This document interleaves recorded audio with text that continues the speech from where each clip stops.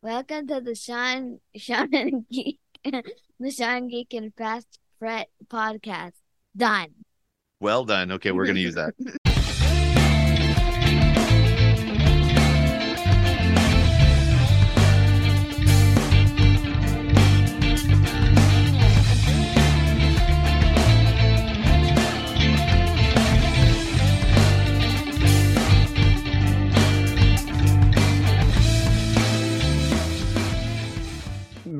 Yeah. Do you always have like books going like more than one book when you're reading, or is it just you start one, finish it, move on to the next?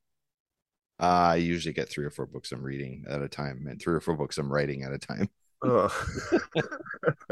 Switch to whichever one is my fancy that day. Yeah. Are you a big reader, Todd? Nope. How many books do you have on the go? I got one book that I started 6 years ago, and I think I was like third or quarter, halfway through. Weren't you working on speed reading, Todd, at some point? It was I don't know. No. Oh. No, I'm working on like 3 or 4 songs. These are ones just to practice. We're doing some Alice in Chains tunes. So Ooh. yeah, so I was practicing those last night. Which ones? Rooster. Oh. This is the unplugged kind of version. Okay. So there was that one.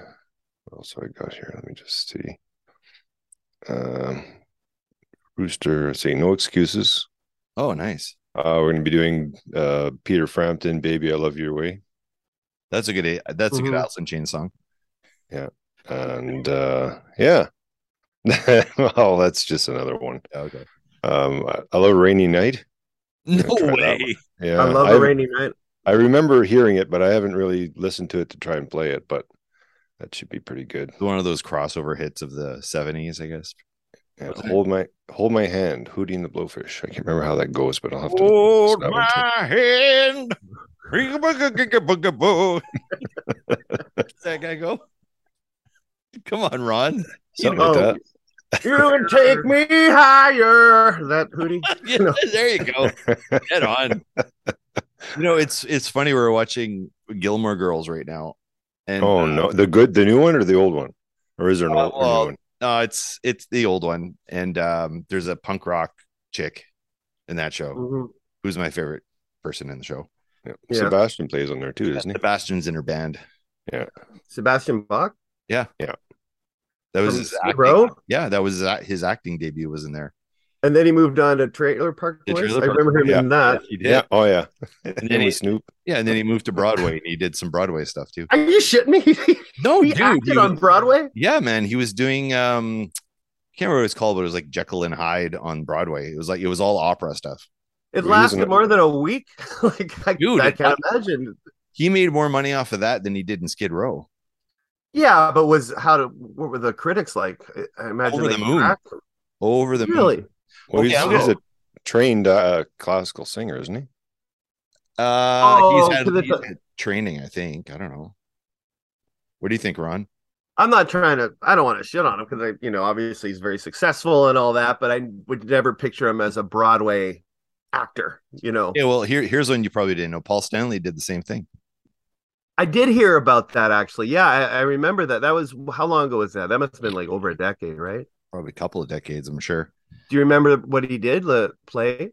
He did The Phantom. Hey, okay, since we're on Paul Stanley, what's the deal with him and Ace right now? Did you hear that in the news? Oh, okay, I want to talk about it. Yeah. So it's something like Paul insulted Ace. Okay, Todd, do you know? I haven't heard any of this. No. Okay, so let's go back. Let's go back to the beginning here. So Ace Frehley, one of his best friends is Eddie Trunk, right? Eddie Trunk's the guy on Sirius Radio, and he's got his own podcast. He had that metal show on VH1. Very popular dude. And him and Ace go all the way back to when Ace quit Kiss. Oh, Eddie Trunk was one of the guys that ran Megaforce Records, which is the label that signed Ace post Kiss.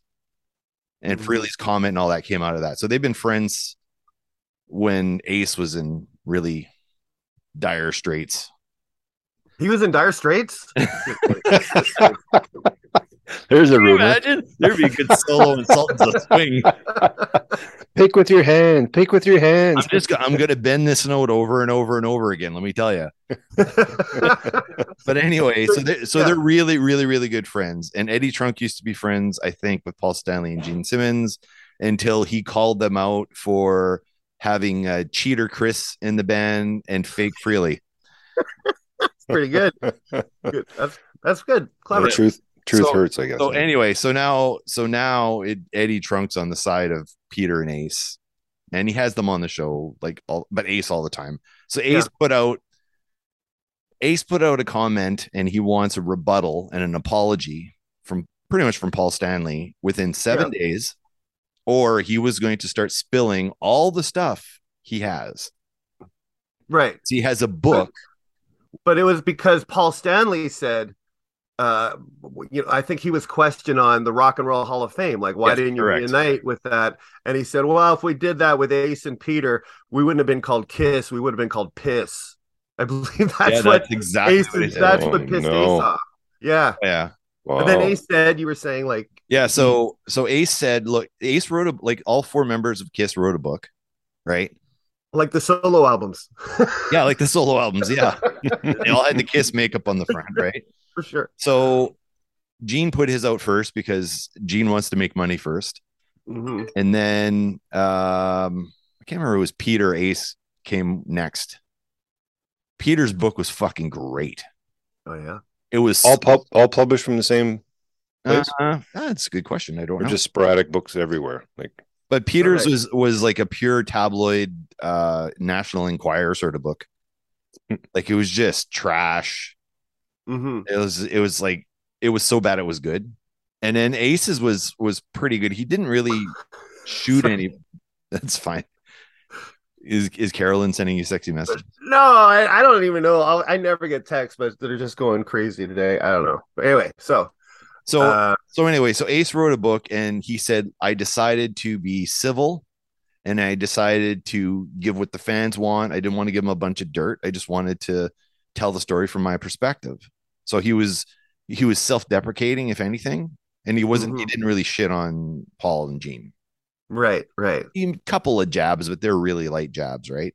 Yeah. Paul put his book out last on purpose because he wanted to shit on everybody, including Gene, and he really shit on Gene. Really? Wow. His book is a piece of garbage. Paul Stanley's book, he should be embarrassed for putting that out. Really? What didn't you like about it? Oh, I don't like that I spent $40 on it and then dropped it off at the flea market the next day, like as soon as I finished it. All he did was shit on people. I'm awesome. Everyone else sucks, and everyone should be kissing my boots sort of book, right? So at the Hall of Fame, when Kiss gets inducted, the Hall of Fame says, look, we're finally going to induct you. They obviously didn't want to do it, but peer pressure, they eventually let them in, right? So they said, they kind of deserve it after 50 years, or 40, whatever it was at the time. Like they're eligible. There's no denying what they did in rock history. And they were eligible for like 10 years before they were allowed in, or something ridiculous like that. It was a long time. Eventually, there's like, fine, we'll fucking put you in. They put them in, but the stipulation was only the 4 original members can perform. Right. Yeah. And Gene and Paul said, fuck you.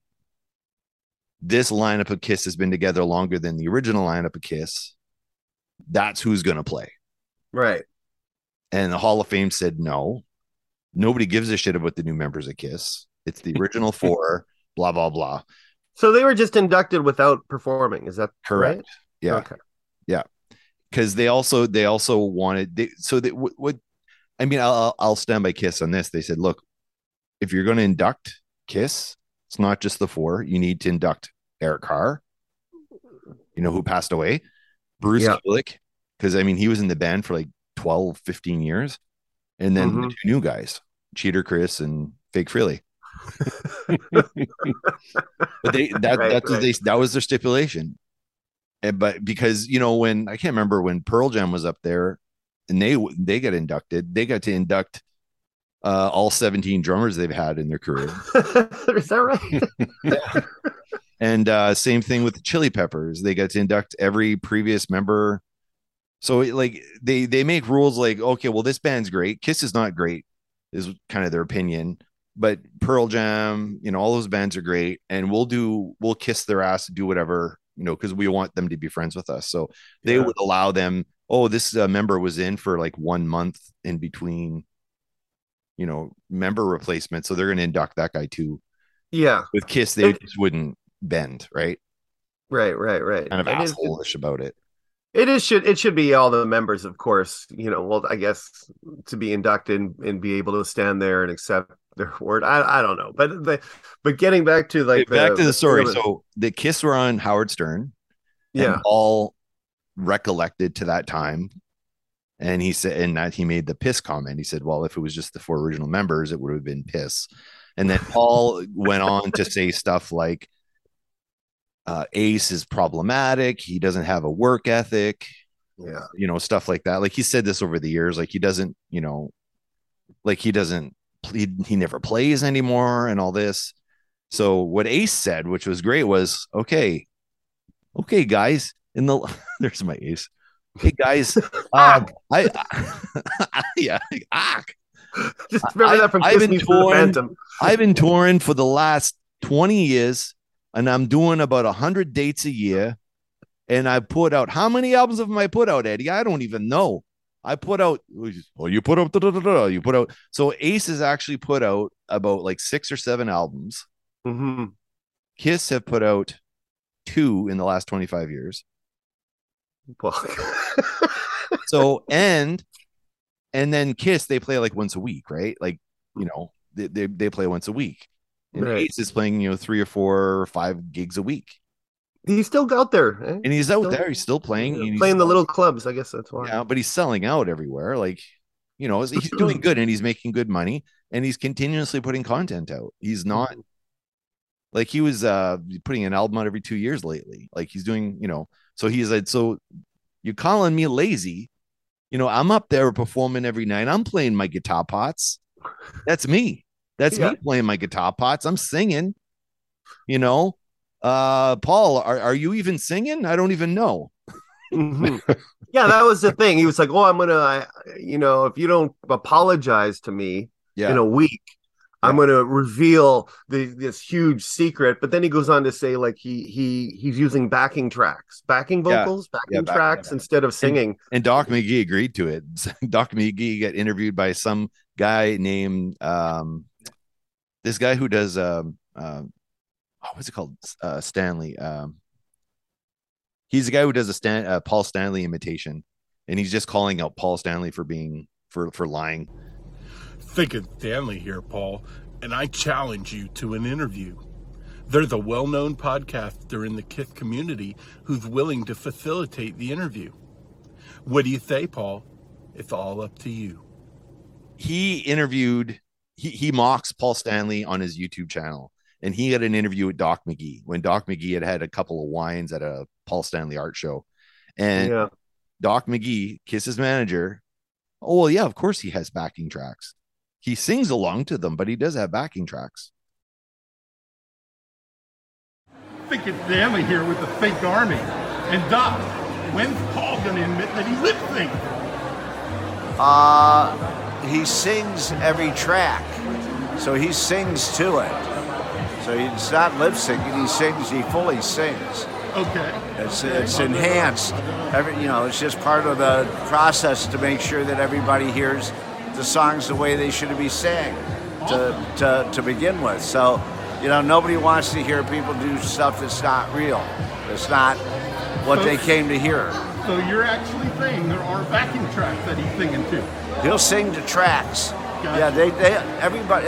It's all part of a process because everybody wants to hear everybody sing. Awesome. He sings, but he fully sings to every song. Okay. And when are fans going to get their Dubai packages? Jesus, I'm sure we're trying to work that out now with the people that sold them. Okay. But we're going to make good on every one of them. I can tell you that. Kiss will.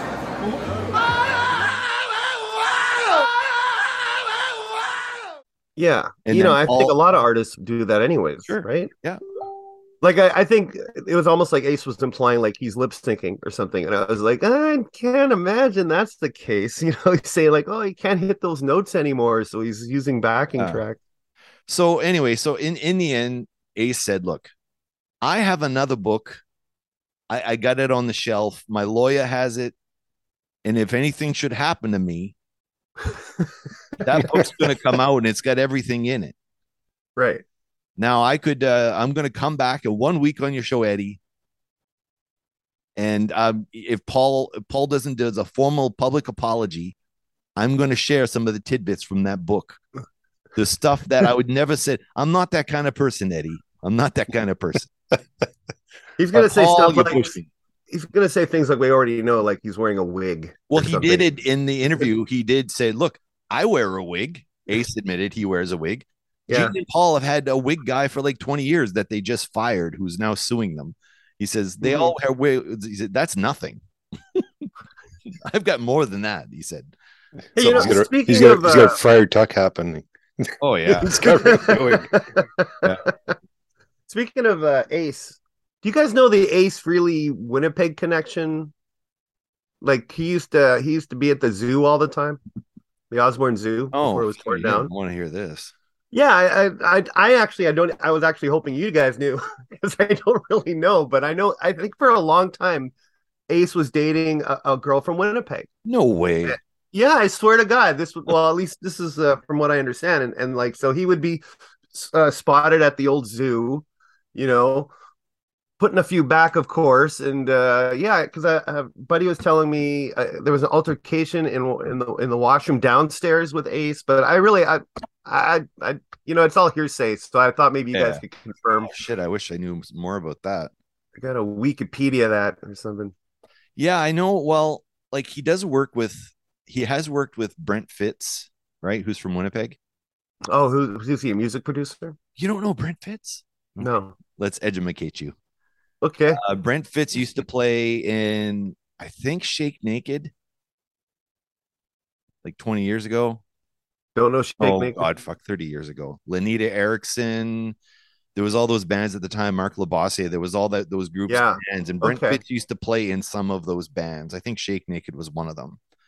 So Brent Fitz ended up hooking up with Todd Kearns, singer for, remember Age of Electric? Yeah. Oh, yeah. Okay, yeah, so for sure. Todd Kearns is a Saskatchewan native, right? Okay. And Brent Fitz, a Winnipeg native. And they hooked up and they were doing stuff together. I think they worked with Miles Kennedy. Miles Kennedy is the guy that he plays with Slash. Okay. You're in Slash's band. I'm not that great at the rock history. No, I know this because he's from Winnipeg, and I don't know any of this either, so I'm just learning. Yeah, I've seen Brent play like a bunch of times, like Todd. When you and I used to go to the Palladium and Night Moves and all those, like we've seen Brent play. We just we're making the connection. So anyway, what's he play? He plays drums. Brent drums. Okay, but Brent is also the guy, Todd, when we saw Trooper and we saw Streetheart. Right. He's the guy that jumped on stage to play with Streetheart. He grabbed the bass or something and just jumped on stage and played with them. Oh, okay. He's a huge. That's clout when you can do that. When you can just be in the audience. Like, I just happened to bring my bass. That was at the casino, right? That was at the casino, yeah. So anyway, so Brent and Todd are like great friends, and they became great friends with Bruce Kulick, who they met at the Winnipeg Kiss convention. There was one Winnipeg Kiss convention, which Brent Fitz put together. Did you go? Yeah, I was there. You were at the Kiss convention? Yeah. I met Bruce Kulick there. It was awesome. What makeup did you put on? Didn't you have to like? It's like a Comic-Con where you have to dress up like a Kiss member. I should have. You get in free if you dress up. But I met Bruce. If you could have dressed up, who would you have picked? Cheater Chris. The fake Peter Chris? Come on. Well, there was you'd have to like put some silly putty on your face and make your cheeks bigger. It'd have to be folding laundry. Did you hear about the folding laundry story with Cheater Chris? No, I have not. I don't know if this is true or not, but apparently there's a video and Paul's rapping, like he does to the audience. How y'all feel? How you doing tonight? he's doing that whole thing, and in the back, because the Kiss tour wasn't doing the end of the road tour after 17 years, they're like, people stopped showing up, right? Are you going to the next one? Isn't there another one? I don't know how many farewell tours they've had. I was on like the 12th last one. The joke was because budgets were tight that Eric Singer, who's Cheater Chris, he was folding laundry. He was multitasking because people started to have to multitask now because they weren't making as much money. So they needed a laundry guy, and that was Eric Singer, and he was, folding laundry while Paul's doing his rap. He's folding socks and stuff. It's not true, but it's funny as hell. See behind the drum. What is he doing? Flying to a good Kiss joke. So anyway, Todd Kearns, Brent Fist from Winnipeg, formerly of Shake Naked and possibly Lynyrd Erickson. He was playing drums for Bruce Kulick that night. And the Paul Stanleys played there too, Todd. Remember we saw the Paul Stanleys at some bar. Yeah. They're Kiss. I've always wanted to see the Kiss cover bands that come through the city. The Paul Stanleys is awesome. They're all Paul Stanley. And it's a beautiful concept. I think that's great. Even I hope like the person at the merch table is Paul Stanley. I want the waitresses to be Paul Stanley. The bartender. Awesome. They're great. And everybody. They copy like the live album, and they go, "I'm gonna turn the microphone over to Paul Stanley." So good. It's awesome. Anyway, how many times have you seen Kiss? Have you seen them live? 6 times, I think. Oh my God. Yeah, too many times.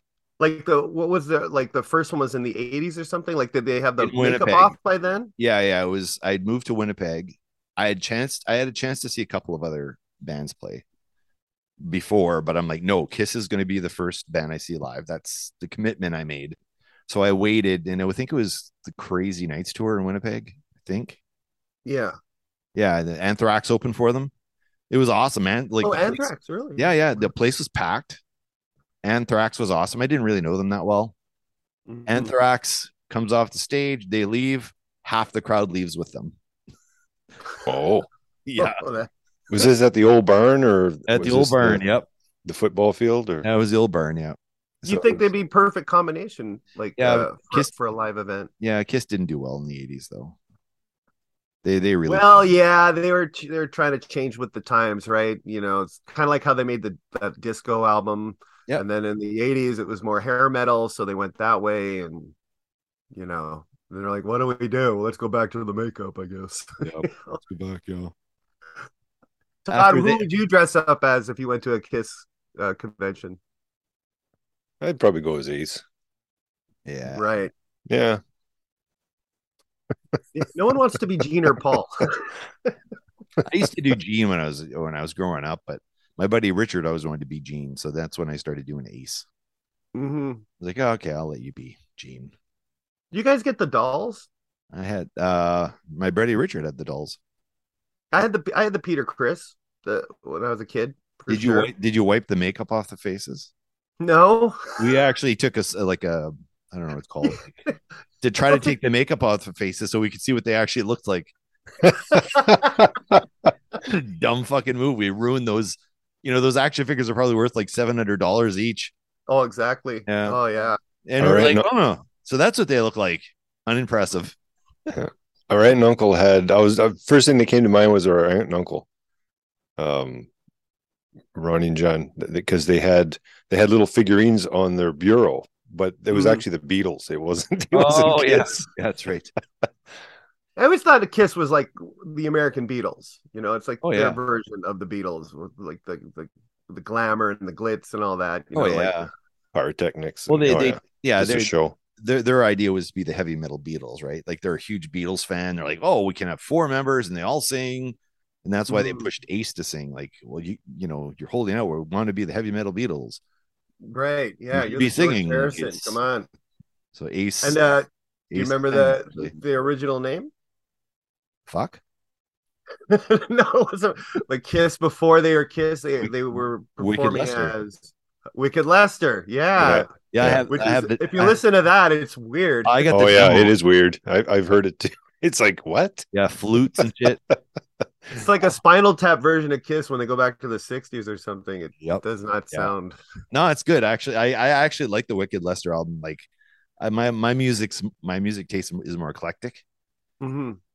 So there was a Fringe show about Kiss called Wicked Lester. Do you remember that at all? no.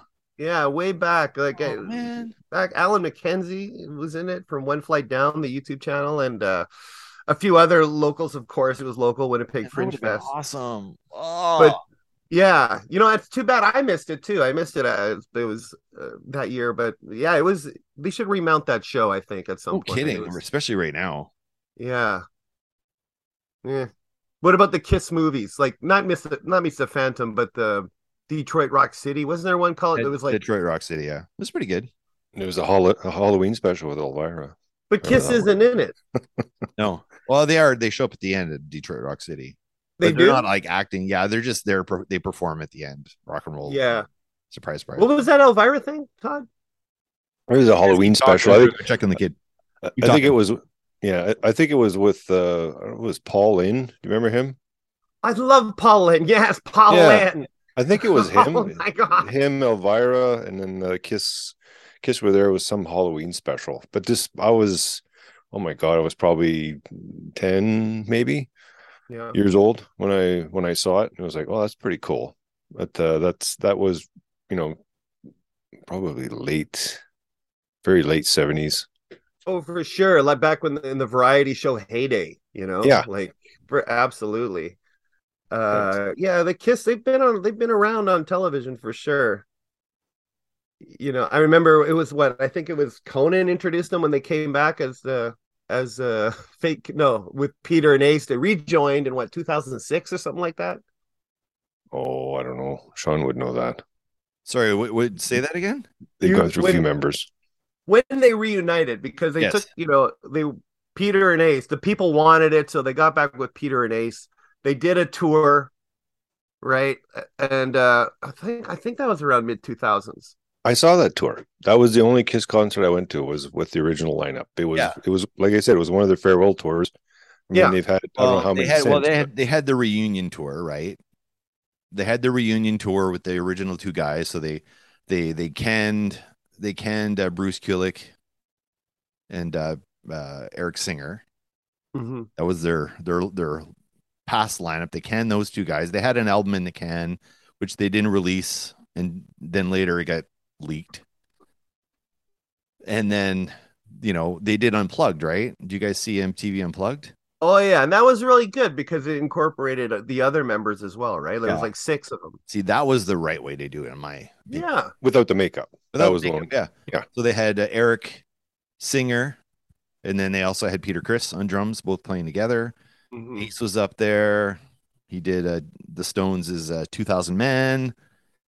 But Ace got to play with Bruce, which for me was a delight, because I think this is a hot take, but I feel that Bruce Kulick is the definitive Kiss guitarist for me. Right. He's technically the best.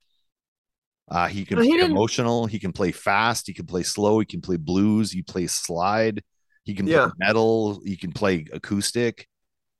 But he didn't.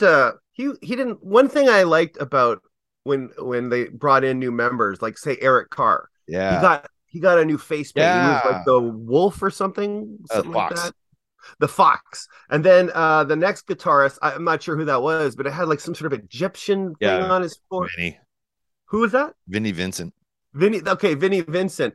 And then then they just stopped doing that. And it's like, okay, then you're gonna have the fake Peter and Ace. And that kind of pissed me off, I was like, I don't want to see fake Peter and Ace. They should have had their own, because Eric Singer wanted to have his own identity. He didn't really want to be somebody else. He wanted to be him.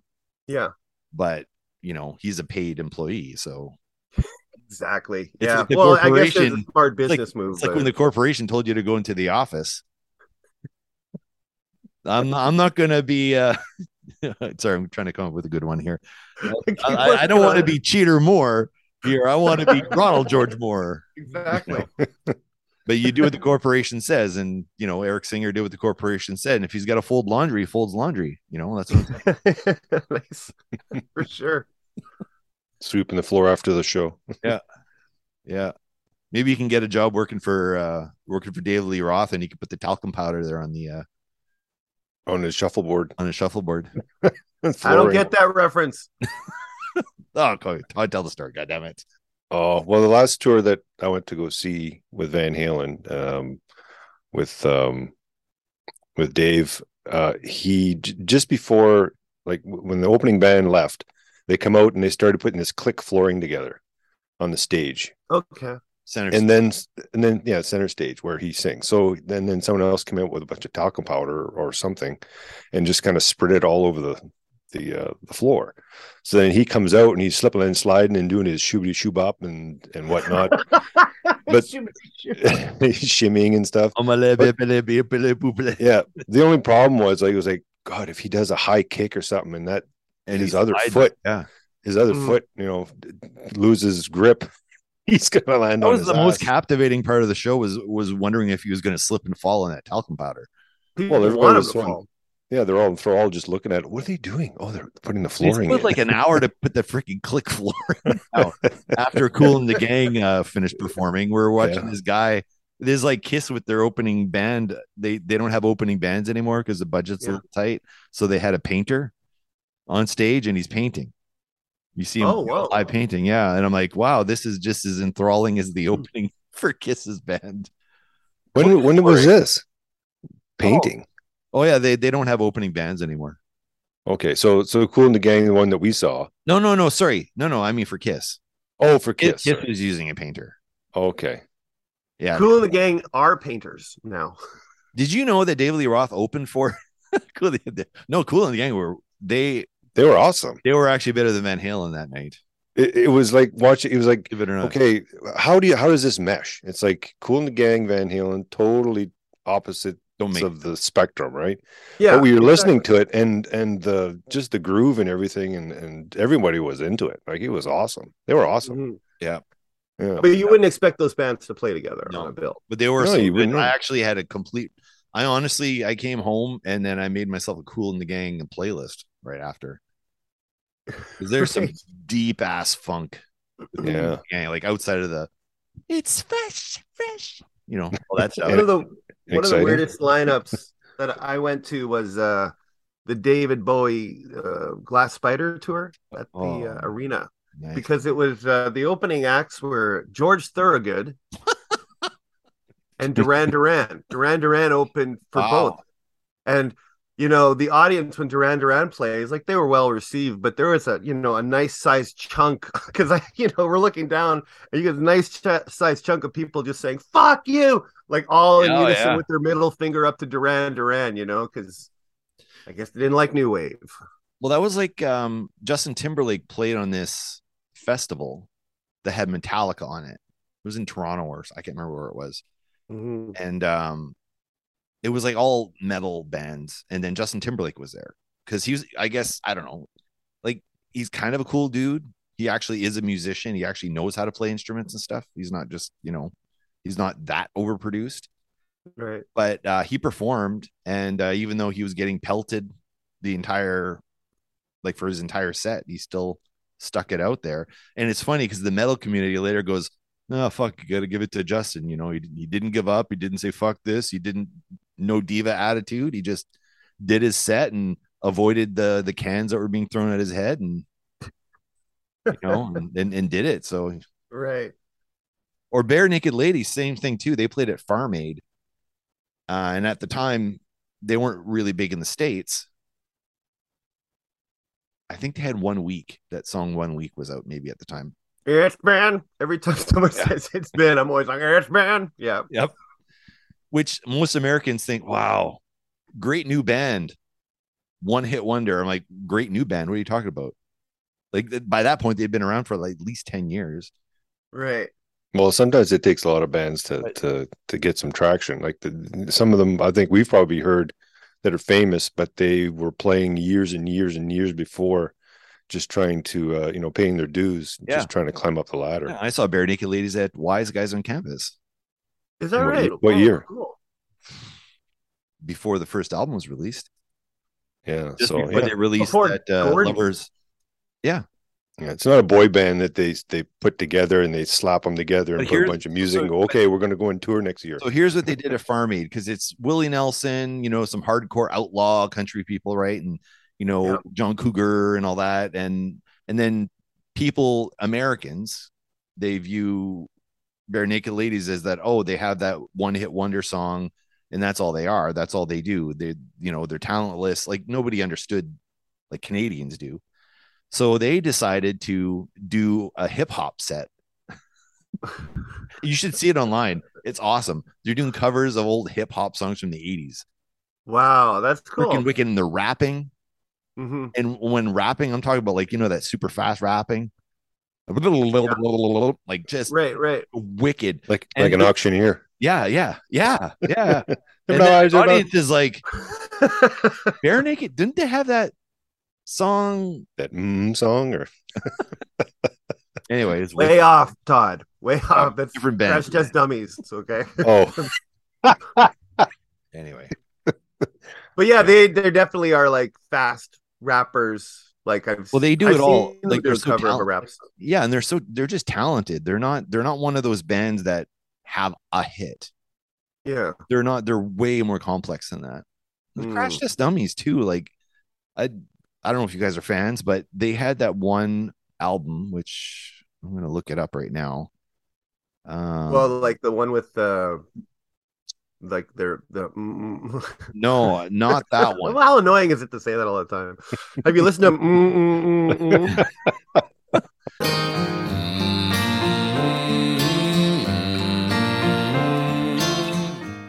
No, they having a bar. Where are you going with a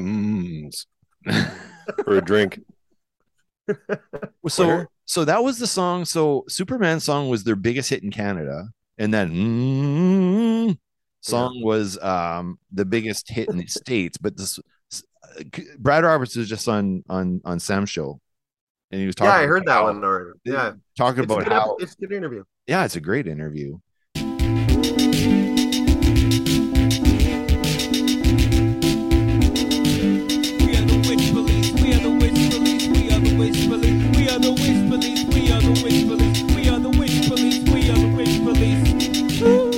Okay, so the album that Sam brought up was called Give Yourself a Hand, and he actually played a song off Crash Test Dummies, Give Yourself a Hand.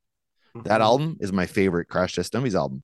It is probably the worst selling Crash Test Dummies album, but it is wicked. It's all dance and stuff. Nice. It's really, really good. Does it have Peter Pumpkinhead? No. This is post Peter Pumpkinhead. I like that one. That was their song. I think it was a part of Dumb and Dumber soundtrack. Yes, correct. And they actually had a pretty big hit with that too. Yeah. Okay, so hang on. Like I don't know if I can share here. I'm gonna try to share. I'm gonna actually share a song from here. Kim Mitchell has one of like Oral Fixations, I think is probably the best album that I think that they've made, but I don't know if anyone really knows about it as much as Akimbo Logo and all these other ones. Oh, what? Who? Kim Mitchell? Yeah. Like you'll have bands that have, this is their album that they're known for. But if you look at their collection of songs that they've done other albums. And if you go like, you know what, I actually prefer this album over the one that's popular. You know, once again, it's all about the rock. I'm not as up on just like rock culture. I mean, I know stuff, but I don't really know much about Kim Mitchell except for "Have a Wild Party." That's about it. Oh, he's got some really good tracks. So that's the thing is what they play on the radio is rarely an approximation of who that artist is. Okay, I'm gonna play. Just which one should I put? I'm gonna give this one. Okay, you guys ready? Yeah. Yeah. Hopefully, you guys can hear it. Now's the time to save. Back by Fuck you. I paid for. Who was that? Golden Guarantee. Was that Prism? Gonna buy some tires. Well, looky here now, my oh my. I got a bug stuck in my eye. I feel the chill right through my coat. I got a pill stuck in my throat. I'm a man. Walking with a stick. I'm a man. Who likes to get in his kicks. I'm the man. Talking to his dick. Getting all the chicks, you get flirty with me, you're talking dirty to me, you're saying, come on, baby. Yeah, I want to party, party.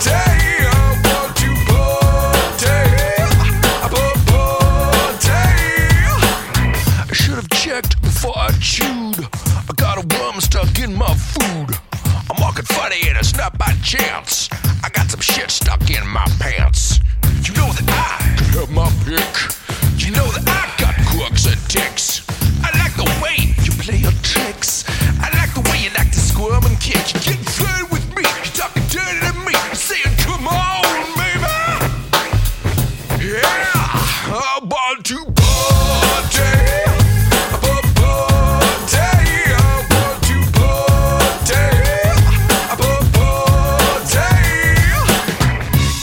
It's not just a joke. I like to suck back a lot of coke. I like the sugar it contains. I like the syrup in my veins. I'm a man walking with his drink. I'm a man talking to his drink. I'm a man woofing in the sink. And I'm the man, whatever you may think. You're getting flirty with me. You're talking dirty to me. You're saying, come on, baby. Yeah, I'm about to party.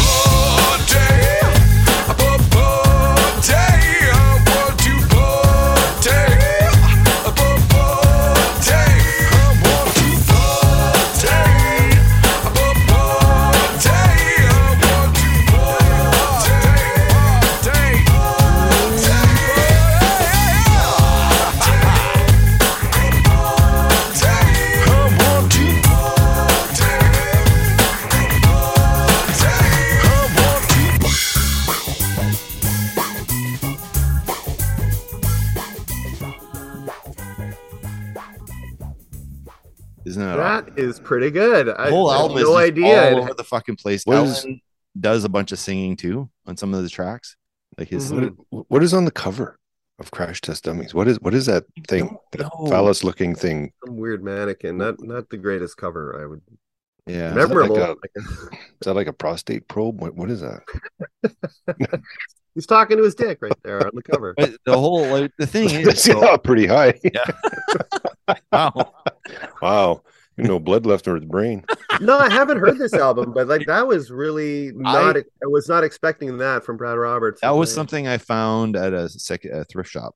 And I'm like, all right, you know what? For 99 cents, I can't go wrong. And honestly, I don't listen to the other albums at all. This is the only one I listen to. Is it all rap? No. This whole album? No. Okay, well, fuck. Okay, I'll play another one. I think this was pretty good. Of course, I'm gonna. Who put the doggy in the doghouse? You did, baby, you did. Who put your granny in the granny house? You did, baby. You did, baby. Who put the bed in the madhouse? You did, baby, you did. Who put that junk in the junk house? You did, baby. You did, baby. Keep your eye on things while I'm gone. Keep a lid on things. Don't you try everything while I'm gone. Keep a lid on things. Who put the fun in the fun house? You did, baby, you did. Who put your dad in the half house? You did, baby. You did, baby. Who put the boys in the clubhouse? You did, baby, you did. Who put the cat in the cat house? You did, baby. You did, baby. Keep your eye on things while I'm gone. Keep a lid on things. Don't you try everything while I'm gone. Keep a lid on things. Keep your eye on things while I'm gone. Keep a lid on things.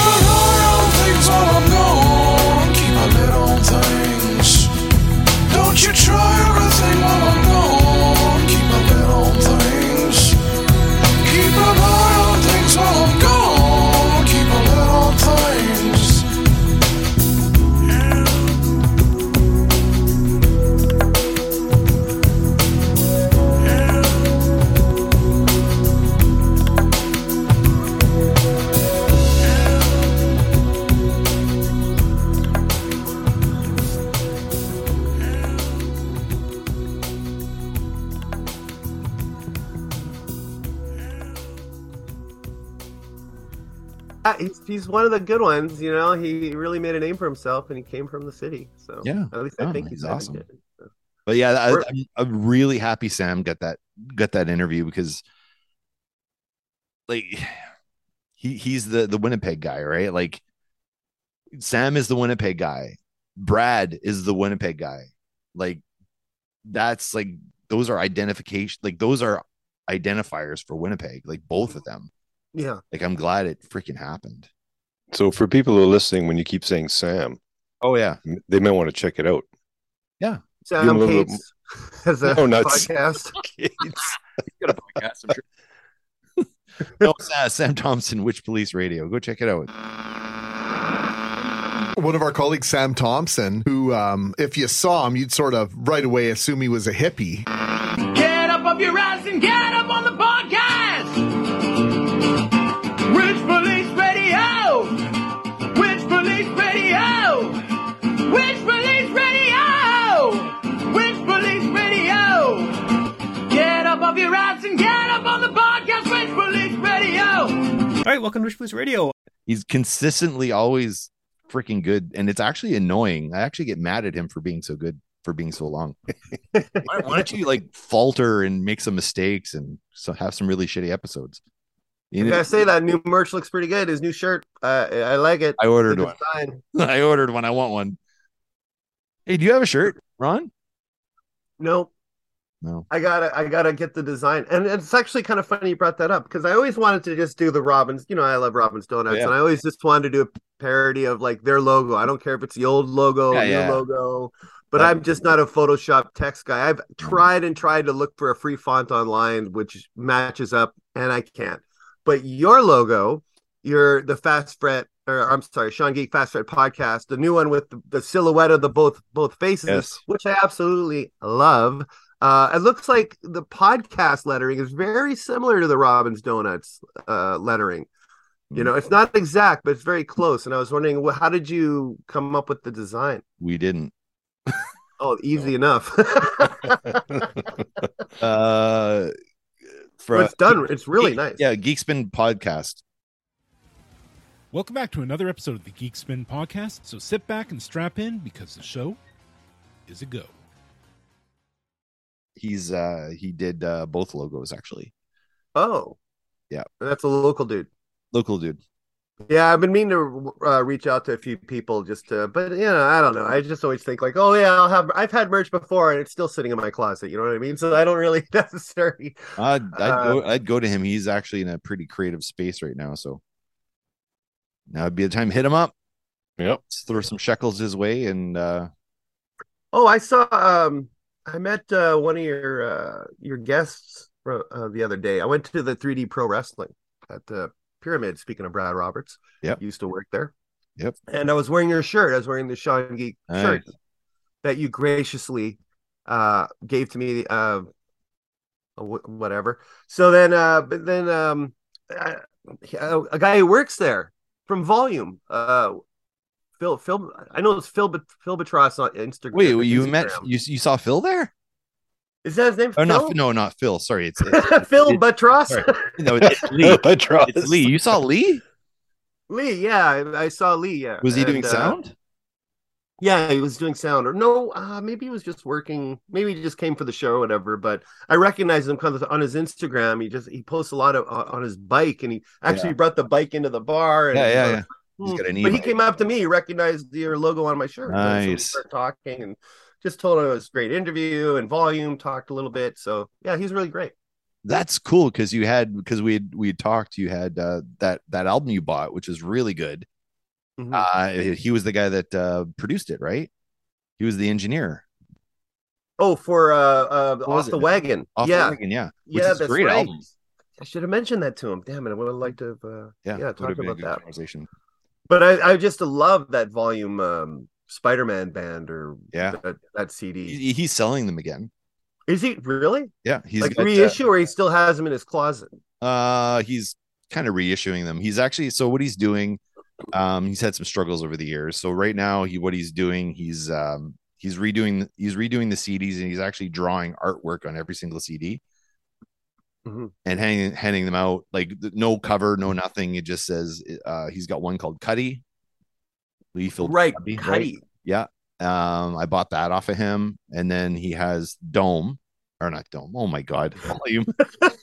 What? Yeah, he was in Dome. Burning other people's CDs and putting them out. No, but he also did Volume, but the full, because when the Volume CD was released, it was only a 4-track EP. It was a teaser for the full length album, and the full length album never came out, which is one of the things we talked about when we had him on. So anyway, he was selling that, but with all the tracks on it, not just the 4, but I think there's like 8 on there. And then he's also selling the Amazing Spider Band as well, Volume Amazing Spider Band. So when he's selling them for like $5 a pop, I think, or $10 a pop. Well, it's just amazing that album. It's worth having. So note for note, perfect to the old Amazing Spider-Man cartoon. Why don't you have Alfie on your show, or Lee? Me? Yeah. On my show? Yeah. Oh God. I'm not saying no. I just haven't gotten around. Like, the way I work the show is basically I like to have the guests kind of inspire the next guests, if you know what I mean. Nice. So like what I'm doing, like what Todd and I are doing right now to you. I guess so. Just but there's definitely a few where I've interviewed somebody and they said they worked with someone else, and then so then I would, in the back of my mind, it's like, okay, well, I'll ask them to be on the show, if and a lot of times people just they don't say no, but they just don't answer my email. So it's fair enough. Yeah, I've had that happen. We're still waiting for Scott Ian to get back to us from Anthrax. Oh, what's wrong with him? He doesn't know what he's missing here. We reached out to Daryl Dwarf from the Killer Dwarfs, and he said, "Sure, sounds like fun." Mm-hmm. And then, how long was Todd? When we brought him on, like we're like, he's only going to give us like 20 minutes, and then it's like 2.5 hours later, he was still yakking. Yeah, I remember that one. I heard that episode. Yeah, that was good. Yeah, it was really good. And then when Killer Dwarfs, they came, they played at the Bulldog. Mm-hmm. They were supposed to play at the casino, but the casino was they couldn't get a date in there, so they played the Bulldog, and boy, they had some interesting things to say about the Bulldog, which I don't want to share here. But let's just say they're not going to play the Bulldog again. Yeah, but you never know if like maybe they didn't get the email or whatever, maybe they forgot. It's hard to say. Artists are finicky folks, so you never know. Like sometimes you just have to keep sending them. I send a text message, or not a text message, I send a message every year to YSN Fab, local rapper in Winnipeg, who I really like, and I'm sure he wants nothing to do with me, but I'm like, usually every year I'll send him and not get a response, but I always thought he'd be really interesting to have on the Man Talking About Shop podcast, by the way. I don't know if we even mentioned we didn't even mention it. Okay, here's your moment to shine. I have a podcast. Introduce yourself on our show using the stuff. Hey! You mean that kind of stuff? There we go. Hey, it's the Shotgun Fast Fred podcast with RGM Rickam. I have a show that's on SoundCloud. I drop 2 a week, and Tuesday, Titter, Friday, Foreplay, and once in a while I like to interview some sort of Manitoba artist who I really like. Generally, it's just someone I know or have reached out to and just I think's really cool and want to share their story of. And the whole idea of the it's very much like Mark Maron, where I try to find out where their roots are, where they come from, how they got to where they are, and what makes them tick, I guess. So those are always a lot of fun. Yeah, it's good. I like your interview style. Like, I actually have more appreciation for the artist after, and it makes me like your approach to it makes me like I know them now. I need to listen to their stuff, or I need to read their book. Like, well, I try to take me out as much as possible, because like I like to have those interview shows exactly 1 hour, including like the theme. Mm-hmm. I do an opening bit based on the conversation, a little monologue, blah blah blah. So it's an hour. So like the interview with the person is generally an hour. Oh, and I do the money shot at the end is I do like this 100-question rapid fire test to see if to see if they can complete it. If we can do it together, they win a growing pot of money, which is about $30 right now. So anyways, so I will do like an hour interview, but then I got to cut at least usually about 9 minutes of conversation on there. And sometimes we go even longer, hour and a half. And then I'm like, oh my God, what am I doing? I have to cut out 40 minutes. Here's your Patreon exclusive content. Well, if you want to hear the whole of that podcast. I was doing that too, but another reason I edit is because I'm such an idiot and I'm dumb and I make stupid sounds and I stammer, I stutter, and I really like to try to clean that shit up. If you're talking, I'll try to take even that little. I'll take out. Yeah, the editing process is long. Yeah, I know. I know. Yeah, I know. But so I've kind of learned to keep it under an hour so I don't have to cut out too much, because sometimes you're like, fuck, I really wanted to keep that in there, but just for time's sake. See, what I've been doing is so here's some inside baseball, folks. Those long ones, I'm like, fuck it. All this isn't getting in your show, I imagine. All this. Oh no, for sure. Oh yeah. but I'll have some interesting sound bites in there or something. Oh yeah, and then that's the thing too. You put that in, and that takes away from the interview. Yeah, there was the one episode that Todd and I did. It was just Todd and I remember I spent 3 hours trying to find the right sound bite to put in. Really? Nuts. I know that sound bite exists. I'm going to find it. Mm-hmm. And I'm wondering. It was Bass. Todd said, "This is Bass Ackwards." Yeah. Oh yeah, I remember that. That was recently. Yeah, and I had to find that fucking. And there's a song called Bass Ackwards. By who? I don't remember. I have it saved. But that was your soundbite from that song? Yeah. Oh, nice. I imagine. Now, if I didn't say Albuquerque right now, I would wonder where you're going to put it in this interview, because it's. Well, you just said it, so it's going to be. I know, but you may not use this. I don't. Say, I knew I should have made a left turn at Albuquerque. I actually, I've been working on a soundboard. I don't have it on this computer, but I have a soundboard, so I've been trying to do it live. Insert the clips in live if I can. That's like trying to find Waldo within the podcast. Yeah. With the Albuquerque. I'm trying to get better at it. There's other shows there's other shows that do stuff that I've always wanted to do, but I'd like to do our own spin on it. Right. Well, but where they have little theme songs to certain things, certain segments of the show. I always love Letterman and Paul Schaefer for whenever they had a segment. Paul would always come up with some stupid little jingle at the beginning, like shaking his heart. And then even letters. We get letters. Yeah, exactly. Get lots and lots of letters. Letters. It's so great. Circling back to the beginning of the show. Did you know that Anton Fig, Ace Frehley's drummer for many, many years, was the Paul Schaefer's drummer? No, well, I know Anton Fig from Paul Schaefer's band, but I didn't know he was in Ace Frehley's band. He was one of the many Kiss ghost drummers when Peter just couldn't show up. He played on Dynasty. The drummer on Dynasty was actually Anton Fig. Oh, is that right? That's right. There's no. Why do you think that was? Oh, because Peter admitted himself, I was pretty fucked up, pissed off at drugs. Yeah. The only song that Peter played drums on, and even that's in contention, was "Dirty Livin'," which is his track on the song, where he sings. There's even rumor that he didn't even play drums on that; he just sang. Mm-hmm.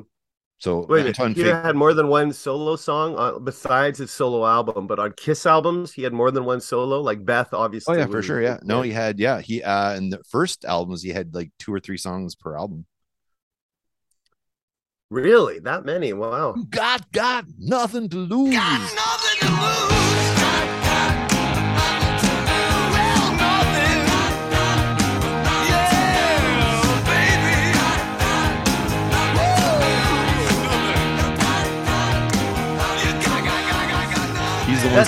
He's singing the chorus on that one. Peter is? Yeah. Oh. Yeah. Wild. I guess it's the same kind of ratio as Ringo. You got to give Ringo a couple songs. Well, that's what they were doing, right? They're emulating that, right? But what ended up their own spin. Yeah. So that's why but a lot of times it was Ace would write a song and Peter would sing it because Ace was too terrified to sing back then. Ace's first vocal he did was on Shock Me. and he was terrified, and he was like nervous. So they shut the lights off in the singing booth, and he lied flat on the floor with the microphone above his head. Right. And that's how he sang Shock Me. Did it make me feel better? He was wearing black leather. Shock me, make me feel better.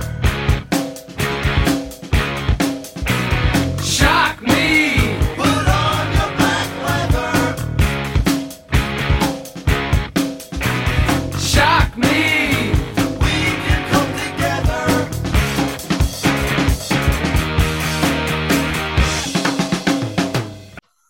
What's the other one? I don't mind that song actually. I like the way it sounds. Jack me. It's like Bob Dylan. Bob Dylan sings Kiss. His next album, this is what it has to be. You know how you get all these crooners? What was that? The religious singer, Pat Boone, he did a whole metal album. And really? He actually got nominated for Grammy for it too. Yeah, he was doing covers of Enter Sandman, Judas Priest song, a Black Sabbath song, but he was doing them swing because he was a swing singer, right? Say your prayers, little one. Don't forget, my son, to include everyone. I tuck you in, warm within, keep you free from sin till the Sandman he comes. Sleep with one eye open, gripping your pillow tight. Exit light, enter night. Take my hand, we're off to Never Never Land.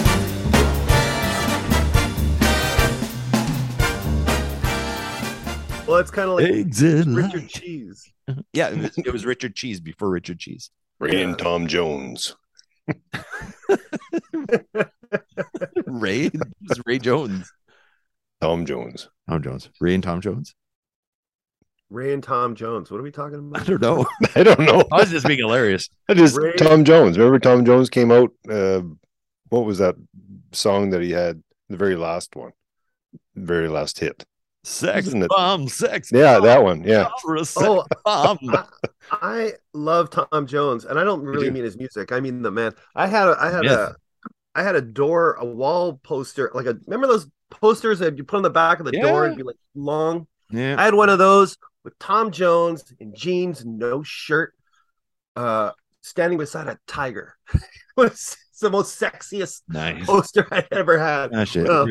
Yeah, you know, I gotta call it here. Everyone's home. We gotta go. Let's call it here. I just want to say thanks for having me on the show, boys. Yep. Always a pleasure seeing you guys. We'll do it again, less rushed. Rush. Okay, see you guys later. Bye. All right. Bye. Fans of the Sean Geek Podcast, this is the Core Geek talking at you. Did you know that the Sean Geek Podcast has merch available? That's right. Head on over to SeanMcGinnity.ca and click the merch link at the top of the page. You'll be taken to the Sean Geek Podcast store on TeePublic, where you can find the Sean Geek Podcast logo on t-shirts, totes, masks, and more. And best of all, a portion of the sales goes to help support the podcast and allow Sean and Todd to keep bringing great content your way. Once again, go to SeanMcGinnity.ca and click the merch link at the top of the page. And while you're there, don't forget to download the latest episode.